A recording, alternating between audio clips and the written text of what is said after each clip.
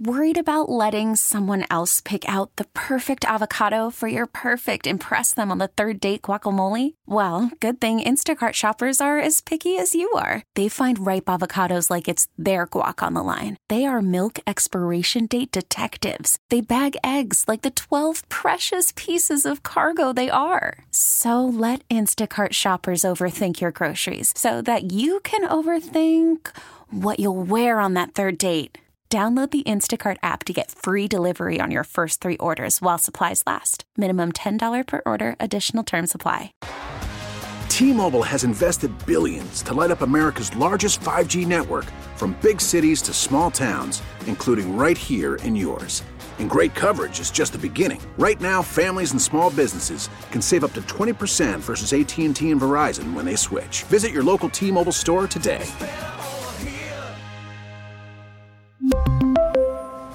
Plan savings with 3 lines of T-Mobile Essentials versus comparable available plans. Plan features and taxes and fees may vary.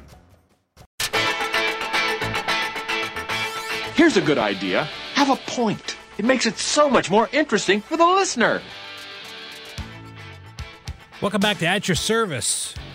Brad Young sitting in this evening. You know, the topic of the night, if you'd like to call in or text, I talked in the first hour about somebody found a message in a bottle in Ireland that was thrown into the ocean by an 11-year-old in Florida, I believe, and they found it in this couple found it in Ireland. So if you could find a message in a bottle, what would you like the message to say?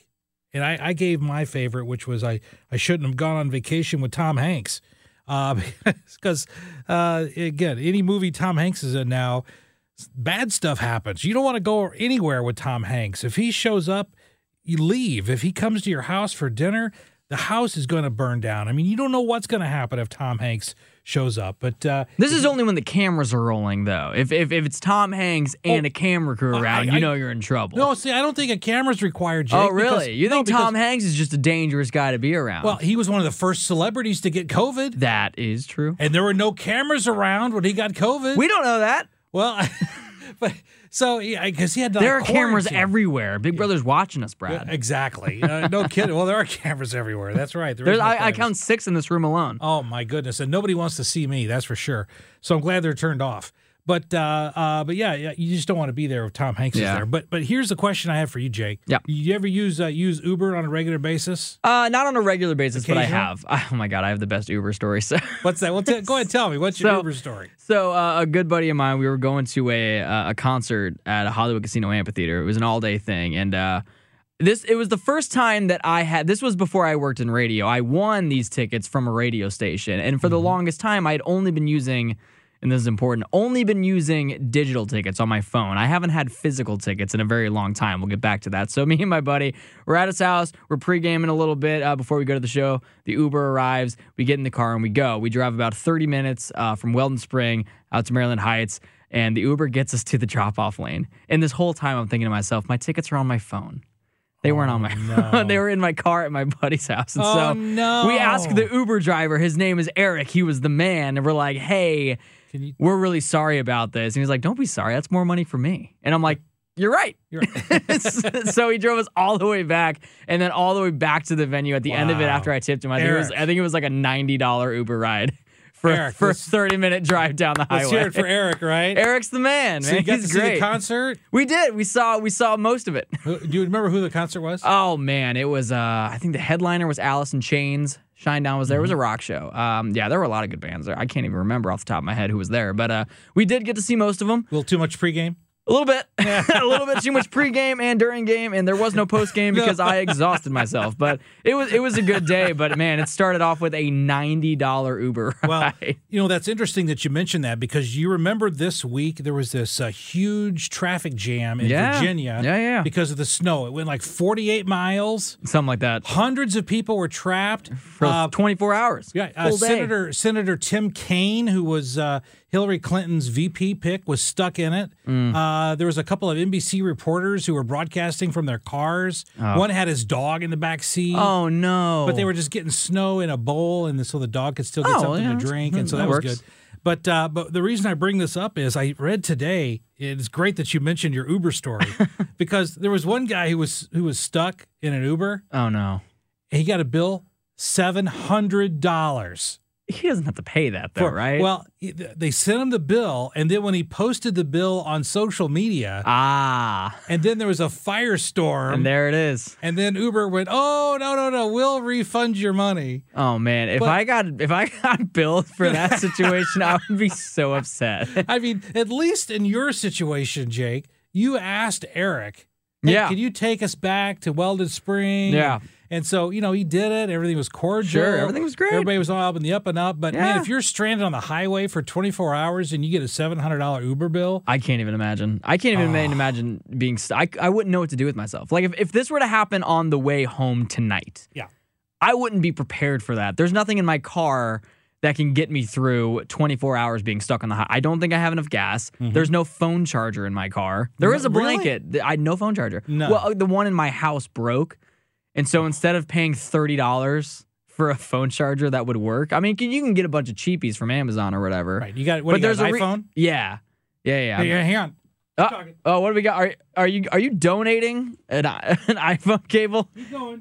This is how great Brad Young is. Right here. Brad Young there you go. is donating to me. That's my present to you. Oh, this is amazing. That's a good one. That's an Anchor. Oh, yeah. This That's isn't top of the line. This isn't the 3-footer either. This is like, I think it's a 5-footer. Oh, Brad Young, everybody. So now you need a phone charger. You're the guy. I carry one in my briefcase because you just never know. Right? You never know. You never know. You never know when a dude's going to say, "Hey, my phone charger's broken." Yeah. And so there I am. Oh, Brad Young. But see, I'm an Eagle Scout. Okay. See, I didn't make it that far. I did. Well, Tenderfoot. That was it. I know, because then you learn about girls and then forget scouting. But and so since I made it to Eagle, that tells you about how my dating prowess was as a kid. But my point is that in my car, I've got a blanket. Mm-hmm. I've got some emergency food. Oh, good. I've got a couple of packets of water that are freezer proof, so they don't freeze if they freeze in the car, I don't care. Oh, you're set. I got that in the trunk. You're ready. I got a wool blanket, and when you're bald like me, I got a sock hat in the car because, man, my head would freeze like a baby's butt, totally. So I got to put on the sock hat. But I got all that. I keep all that stuff in my car.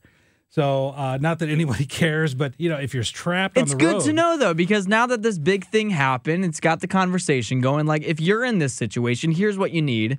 Yep. And you, being the shining pinnacle of an example, please. You already have that stuff in your car. Got it in the car. You're set. Got it in the car.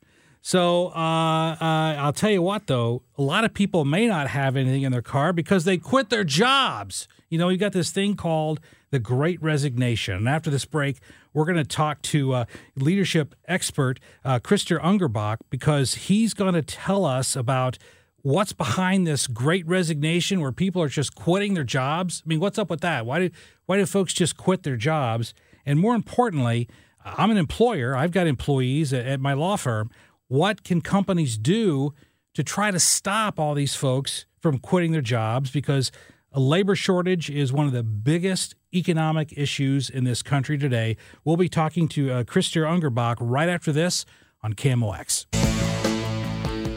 Hey, welcome back to KMOX. You've heard the term Great Resignation. It's an economic trend where employees are just resigning and quitting their jobs en masse. But the more interesting question, I think, is why? Why is this happening? And why is this a harmful trend? And how do we respond? So joining us is Christer Ungerbach. He's a battle-tested CEO of a $200 million company. He's a leadership expert and the author of the #1 Wall Street Journal best-selling book, Tools to Transform Leadership in Business, in Partnership, and in Life. Hey, Christer, welcome to KMOX. I'm glad to be here. You forgot also St. Louisan. Oh, that's right. Well, I did. I thought that was the case. I thought you were from this region, but you're originally from St. Louis. Yeah, I still live in St. Louis as well. Fantastic. Yeah. Well, then obviously you're familiar with the mighty KMOX, so thanks for joining us this evening. Yes. We've all heard this term, the Great Resignation, where people are just quitting their jobs. But does this trend span all age groups, or is it more in one age group more so than any other? Well, so the demographics. Well, one, I think this is more what I call the great renegotiation. One of the things that it kind of brought my perspective on this is I built businesses in Europe, in the UK and France and Germany, and one of the things that anybody who's worked outside of the United States knows that Europeans and people from Asia and Australia, they always tell us as Americans live to work, and everyone else in the world works to live, right? And so what's happened over the last couple of years with the pandemic is, for the first time in my lifetime that I've ever heard, is we're actually seeing a shift that Americans are actually looking for the same level of work-life balance that, frankly, most other developed countries have been living with for decades. Well, and that's interesting because there's a lot of circumstances where trends that happen in Europe, it takes a while to migrate over here. And what I'm hearing from you is this is just another example of that. Yeah, but I don't know if I would call it trend. I think it was really, work is so fundamental to kind of who we are as Americans and kind of independence and success. And, it's been such the fabric of what it is to be American. And something about this being cooped up in our houses with our spouses while working has really changed a very large percentage of the American workforce's values as it relates to work. And that's where I'm saying I call it the great renegotiation, because essentially employees have decided they've already changed the contract and renegotiated the contract with employers. And, the employers who aren't looking at this and saying, hey, we need to build better work-life balance. We need to treat our employees more as full people rather than just employees. These are the companies that are losing people, and they're unable to hire any new ones. However, the good companies and the good leaders who are practicing what's more, generally termed compassionate leadership, they're winning. My company, for example, I'm still an owner in Ungerbach Software here in St. Louis. We're still attracting talent, and we're not having this problem with the Great Resignation, because what's happening is there's essentially this flight to quality that's happening. It's happening in restaurants. The best restaurants are thriving. It's the bad restaurants that are doing commercial real estate. Great properties are thriving. It's the not good properties. The same is happening with employers. The great employers, the best people from mediocre and poor employers, are flocking to the great employers, right? So this is really a situation where the great leaders who are liked by their people and the companies who are supporting this work-life balance are winning. And the companies that are mediocre and poor at employee engagement are losing disproportionately. And it's not just a matter of money. I mean, in so many instances, money can be a primary driving, motivating factor. But what I'm hearing from you is that in this instance, with this great renegotiation, money isn't the sole factor here. No, it's really more about balance. It's about feeling valued. It's about having autonomy and having some degree of control over your work. And sometimes it's as simple as a boss, rather than saying, hey, this needs to be done by tomorrow at 5 o'clock. It could be, hey, what would be a reasonable time where you could get this done by? Mm-hmm. And letting the person say, I think I could get it done by 5 o'clock tomorrow, or maybe 3 o'clock tomorrow, or maybe it's 8 a.m. the next day. But before we enforce and basically make a demand of an employee, that we just give them a little bit of potential choice in the matter of, what they're going to do or when it's going to be done by. And so these are the kind of things that great leaders are doing. And I think there's a great opportunity for the listeners. Like, if you're not in a job that you are happy with, or you're working for a boss who's kind of just waiting and hoping that things are going to go back to the way they were 2 years ago, then take the opportunity now to find one of those great employers that, you can get yourself into, an environment where you are valued. Because I think what's going to happen over the next 6 to 9 months is those companies, they will have basically scooped up all the best people, and there won't be as many of those jobs to go around. We're talking to Krister Ungerbach, and he's a leadership expert and author of the best-selling book, Tools to Transform Leadership in Business, in Partnership, and in Life.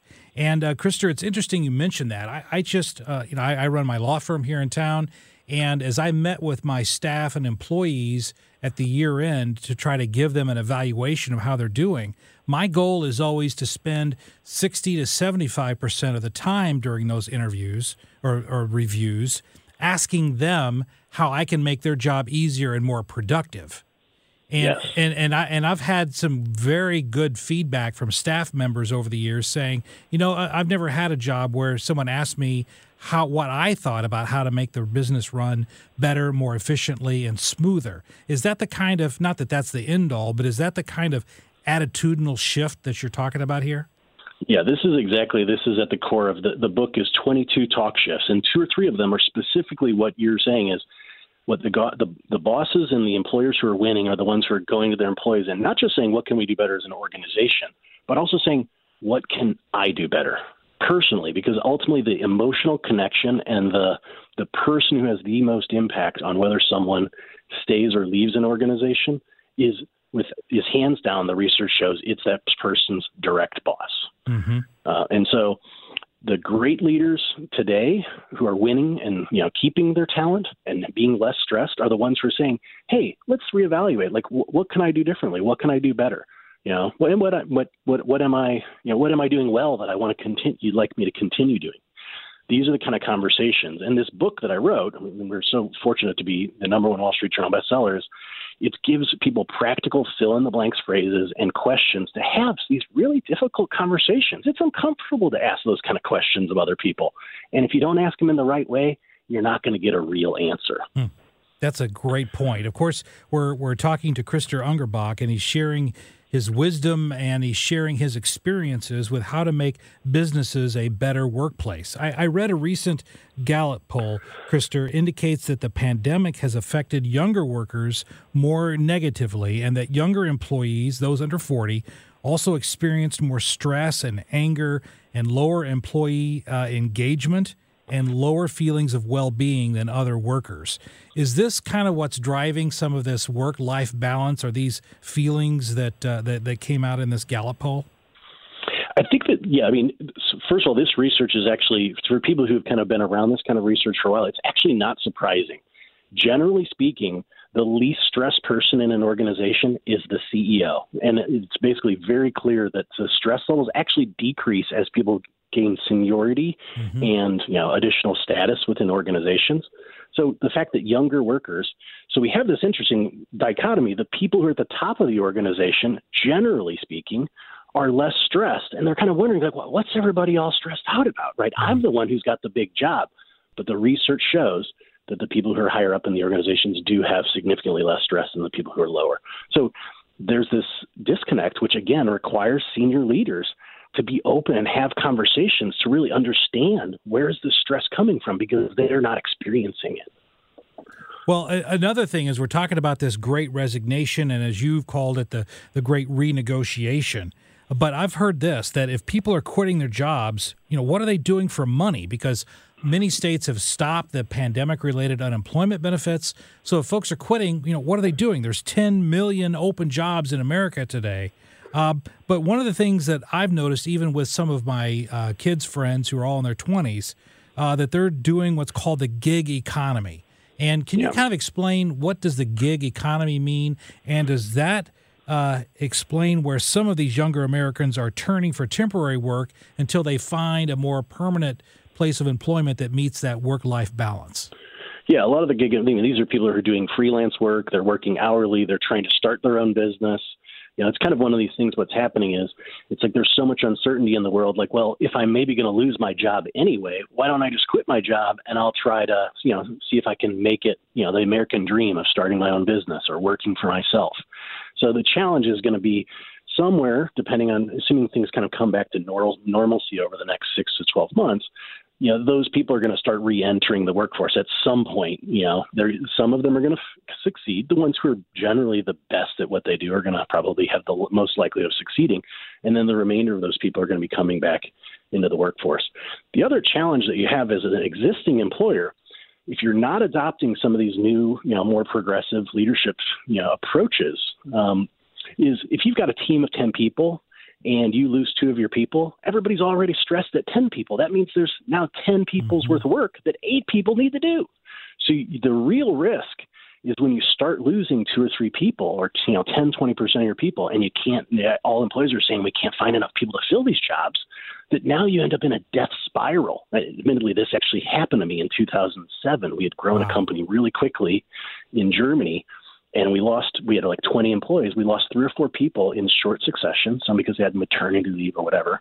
And what it did is it created this additional stress on the remaining people. We still couldn't find people to fill those positions, and we ended up turning over our entire team of 20 people over the course of 24 months. This is the risk that the leaders who don't change their behavior run the risk that it's going to get much, much worse for them before it gets better. Very good information.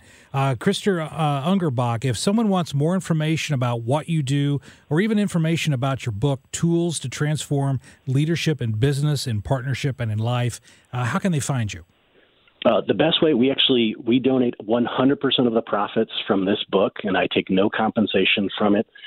We donate 100% of the profits to causes selected by our readers. We give the book basically for free. You just pay for printing and shipping costs, and you can get it at talkshift.com. Of course, if you prefer to give the money to Jeff Bezos, you can buy it from Amazon as well. So, well, I think he's doing okay. If we go to talkshift.com, I don't think Bezos is going to miss any meals. Yeah. Well, I'm not building a rocket. I'm not going anywhere. I'm here in St. Louis. So, okay, and that's the best part. St. Louis's own Krister Ungerbach. Hey, thanks for joining us this evening on KMOX. All right. Thanks a lot. You have a great evening. You too, sir. Hey, when we come back, more news of the day we're going to get to, and I'm going to share with you after this break my favorite business management story that comes from Disney World, interestingly enough. Brad Young sitting in tonight on At Your Service. Don't go away. It's funny, during the interview with Krister Ungerbach, I had some folks texting in. One person said about how to make the workplace more productive: Red Bull and scooters in the halls. So, Jake, you'd like that, wouldn't you? Red Bull and scooters? Maybe not Red Bull, but I'm down with scooters. Yeah, not a big Red Bull fan, are you? It's nice in a pinch, like if I really need a Red Bull, it hits the spot. But otherwise, I'm a coffee guy. That's where I like to get my energy. I know. I drink a lot of coffee. I drink a dangerous amount of coffee. Yeah, it's not good. I know. I drink way too much too. But the only time that I stop drinking coffee is when I go see my doctor because I've got high blood pressure. And so on days whenever I have a physical, like I had a physical this week, I didn't drink coffee that morning because I thought, man, my blood pressure is going to be off the scale. So I skipped it. He goes, hey, Brad, your blood pressure is looking great. I'm like, yeah, it's like stoners quitting weed right before a job interview. Right, until I pee in the cup. Exactly. Yeah, exactly. It's like, Brad Young, look at you, man. No coffee for this guy. Totally. Yeah. Doc. You got it. That's exactly like stoners skipping weed a month before. That's a 100% accurate metaphor. Well, it's interesting that Krister Ungerbach talked about these management strategies because I had this occurrence that happened. One of my kids, we went to Disney World, and this was, I've got 3 girls, and it was my youngest girl was probably like 5, and we're in Disney World. And Jake, she loved Ariel. Loved isn't even a strong enough word, how much she loved Ariel. And as we were standing in line in Disney World to see Ariel, my daughter brought this Ariel doll, and she says, I want to show Ariel that she's got her own doll. I'm like I think she knows, but that's okay. It's all right. So she's playing with this doll, and all of a sudden, there's this blood-curdling scream coming from my 5-year-old. And I look down, and she's holding this Ariel doll, and the head is missing. Oh, no. She had ripped the head off this doll, and it got lost in the crowd. So she's going into total meltdown mode with the screaming because she has a headless doll of Ariel. Funny. And she's screaming because she said, I'm going to scare Ariel with a headless doll. She's screaming. So out of nowhere, and I mean, this is kind of things like a human abduction UFO stories where they say, just out of nowhere, something happened. So I'm standing there in line, and there's throngs of people because we're in a cattle call line to go see Ariel. Oh, yeah.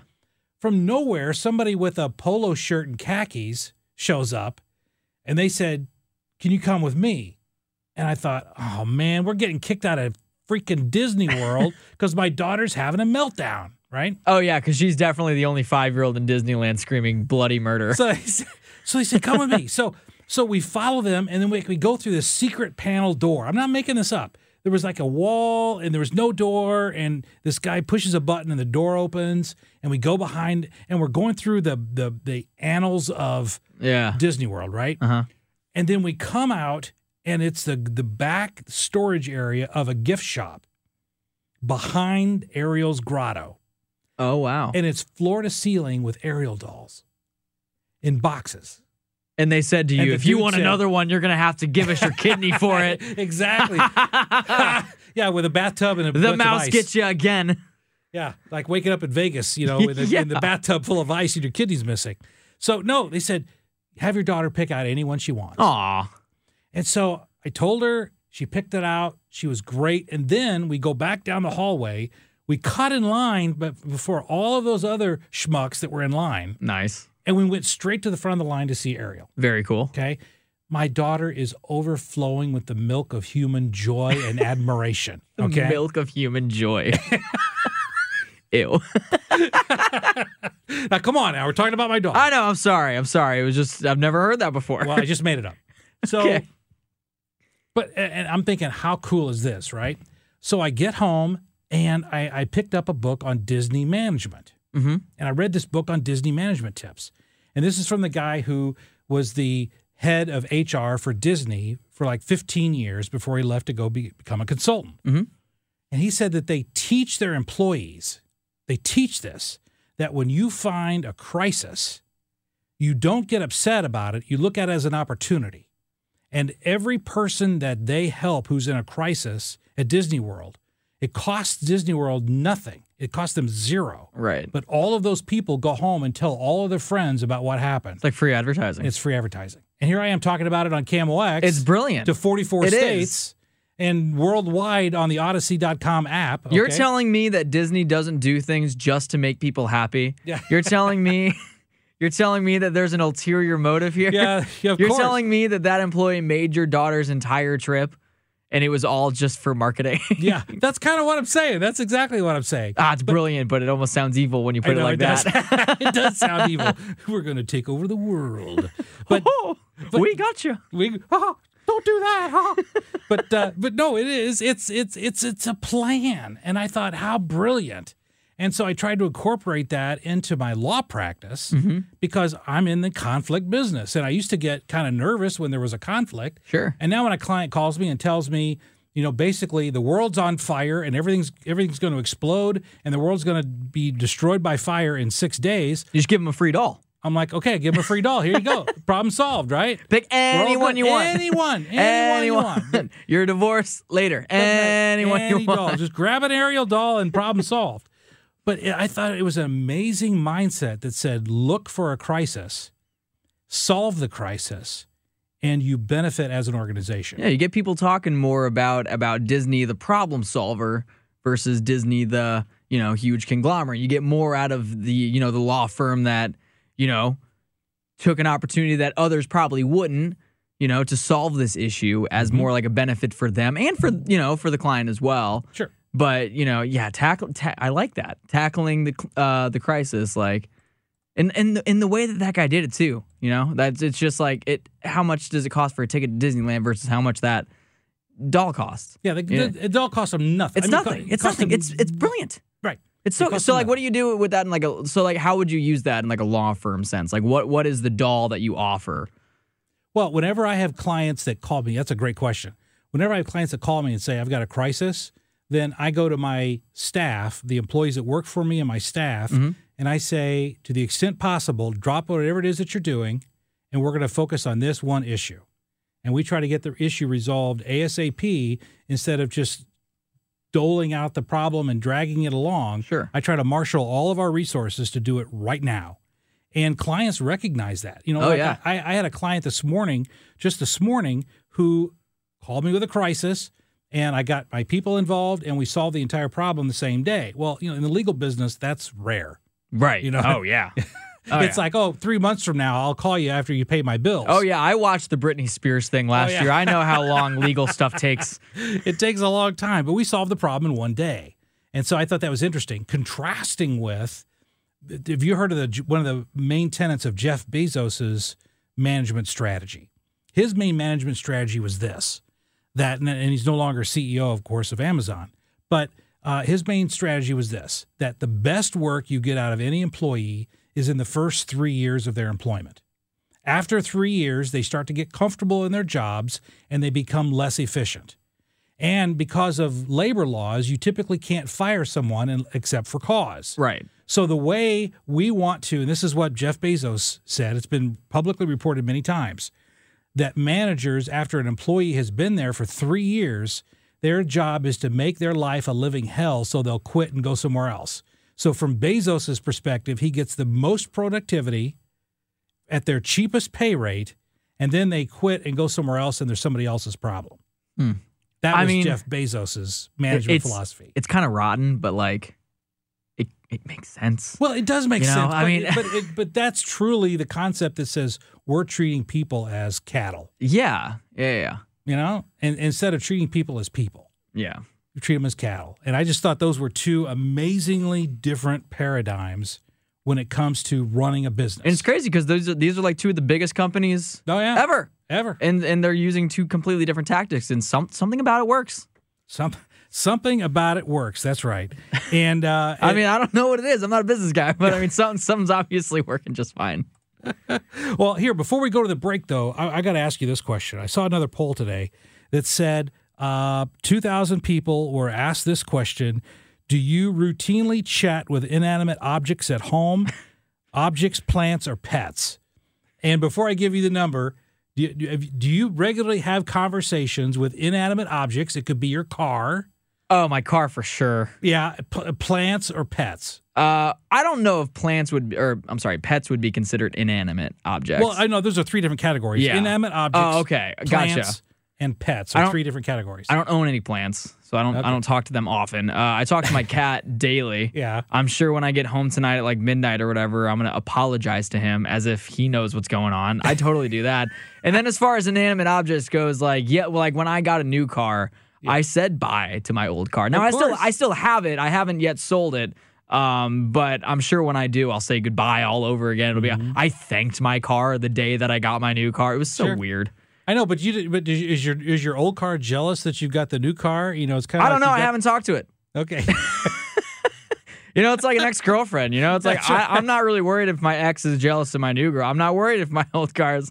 Although it is fun because where it's parked is every once in a while I'll park right in front of it with my new car and I'll just kind of like awkwardly wave to it. You know what I mean?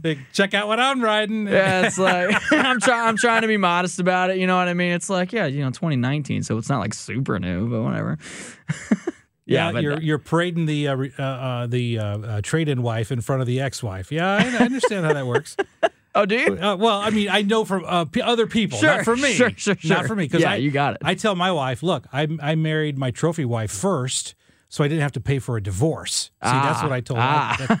That's my line. I married the trophy wife first. But 60% of Americans say that they have two-way conversations with their pets. So the question is for Jake Baumgartner, does your cat ever answer you? Yeah. It's usually the same word, though. Yeah. Meow, or a variation of, whether it's just the me or just the ow. Yeah. Yeah, I mean, if I tell him not to do something, though, like if he's about to jump on the table and I say no and he says something back, I'll just keep saying no. We'll just go back and forth. Mm-hmm. Now, he doesn't know I'm saying no. He just knows I'm making sounds at him. Sure, he doesn't know. But yeah, we'll go back and forth, absolutely. Of course. Well, my dog learned a long time ago what is it time to go outside means. Mm-hmm. So she knows outside means go outside, and she goes berserk. Mm-hmm. So then we had to change the words. So then we changed it to translate. Is it time to translate instead of go outside? That fooled her for a while. Now she knows translate means the same as outside, so she goes berserk if you say the word translate. So now we're on the word purple. Okay. Is it time for purple? And then she's not onto that, but I'm sure in about a month, then when she hears the word purple, she's going to go berserk again. So, dogs are so smart. So I know, but that shows you there is a two-way conversation going on. Oh, for sure. Because she says, hey, doofus, I know what you're doing here. It just takes me a little while to figure it out, and then I'm onto you. Yeah, I would spell like the word walk and stuff. Well, we tried that too. We tried that, but see, I learned that phonetically, if you spell it, it's too close to actually saying it. Oh, because dogs hear it phonetically. Yeah, that makes sense. And so if you say walk or W-A-L-K, it still kind of sounds like walk. So I tried to pick words that were completely different. So yes, there can be two-way conversations. Now, if someone tells me that their plants are talking to them, I'm going to refer them for professional I'm going to help. ask them what kind of plan they got. Yeah, like, Hey-o. feed me. You know, what was that Steve Martin musical? I'm drawing a blank here. There was a I don't know. We can Google it during the break. It's a play. It's a Broadway play. I've seen it several times, and I'm just drawing a blank here. But we can Google it during the break. You can Google it during the break because we got to take a break. Thanks. Hey, at your service. We'll be back with this intelligent conversation right after this.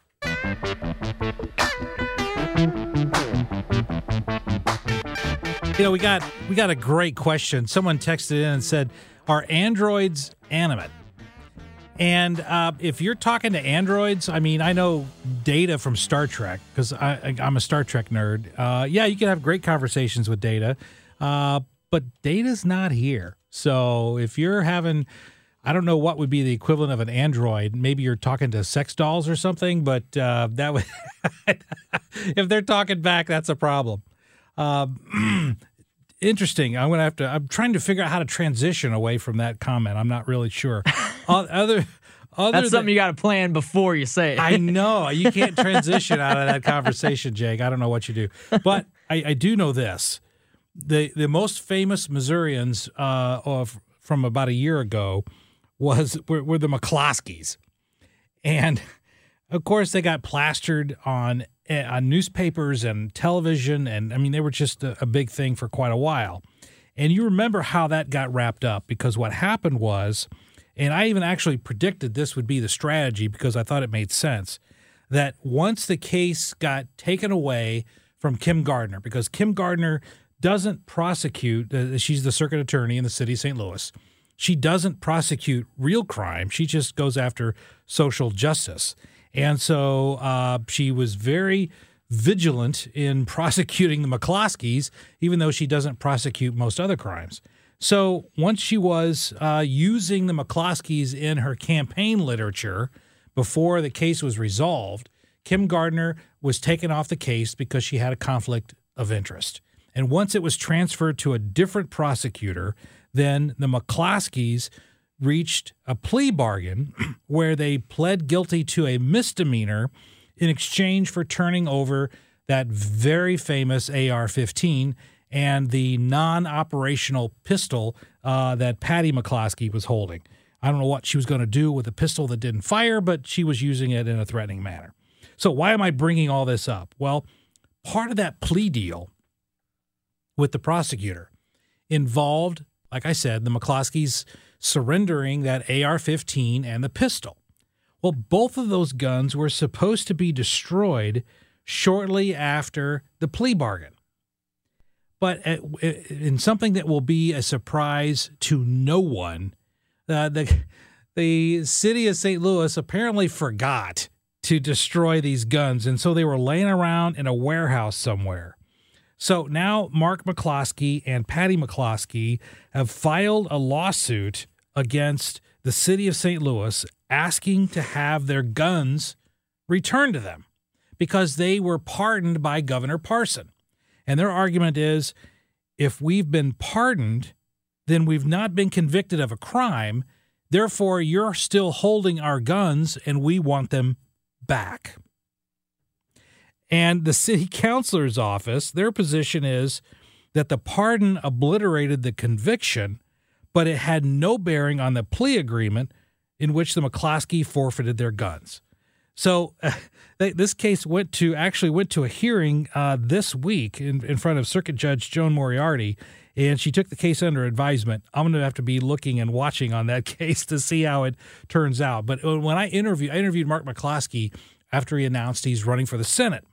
And he was ready for all of these big, weighty, important questions dealing with foreign policy and economic issues and all the things you have to know when you run for the Senate. My first question for Mark McCloskey was this. I said, Mark McCloskey, candidate for Senate in Missouri, what's your position on the Second Amendment? And he actually got it that was supposed to be funny, and And so then we started the conversation from there, and it moved forward. But I should have asked this question earlier in the show to say, should the McCloskeys get their guns back? Jake, should the McCloskeys get their guns back? I don't know. It's a little late in the show. I haven't developed an opinion yet. No. I don't know. I'm not educated enough on any of that. I know, but really. you saw that. You saw the whole deal where they were waving their guns. I did. I don't know. That's a heavy question. I guess yes, because that's what you said. But that's also the wrong answer because that's not how you have an opinion. No, that's not. I don't know. I am fully willing to admit that I am not educated enough on that subject to have an opinion. But that's all right. But I totally understand both sides of the argument. I can definitely see the appeal of both. But yeah, I just think it's funny because they actually went to the Republican convention in 2020, and to a lot of America, they represented the poorer part of Missouri, meaning people with guns. And what's ironic is that both of them are multimillionaires, being plaintiffs' attorneys. So they certainly don't represent the poorer parts of Missouri when you're a multimillionaire. Hey, Brad Young here on a Thursday night. I'll be back next Wednesday on At Your Service KMOX. Stay tuned for Best of DGS. T-Mobile has invested billions to light up America's largest 5G network, from big cities to small towns, including right here in yours. And great coverage is just the beginning. Right now, families and small businesses can save up to 20% versus AT&T and Verizon when they switch. Visit your local T-Mobile store today.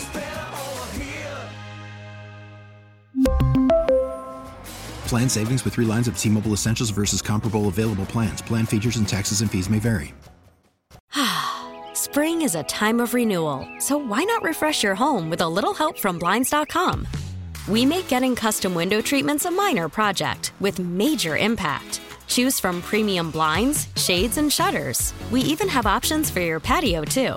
Blinds.com invented a better way to shop for custom window treatments. There's no pushy salespeople in your home or inflated showroom prices. Our design experts can help you find the perfect window treatments on your schedule. We'll even send free samples directly to you. Plus, we can handle the measuring and installation for you. Unlimited window treatments installed for just one low cost. And with Blinds.com, you'll always get transparent pricing. No hidden fees. Our free shipping and 100% satisfaction guarantee can put the spring back into your step and into your home, too. Shop Blinds.com right now and save up to 45%. Up to 45% off for a limited time at Blinds.com. Blinds.com. Rules and restrictions may apply. Protect your vehicle's engine with a full synthetic oil change and save with Mobil 1 at O'Reilly Auto Parts. Purchase 5 quarts of Mobil 1 full synthetic motor oil and receive a $10 O'Reilly gift card after rebate. See store for details. With your Mobil 1 purchase, you'll also receive 2 times points during O Rewards Bonus Points Month at O'Reilly Auto Parts. O'Reilly.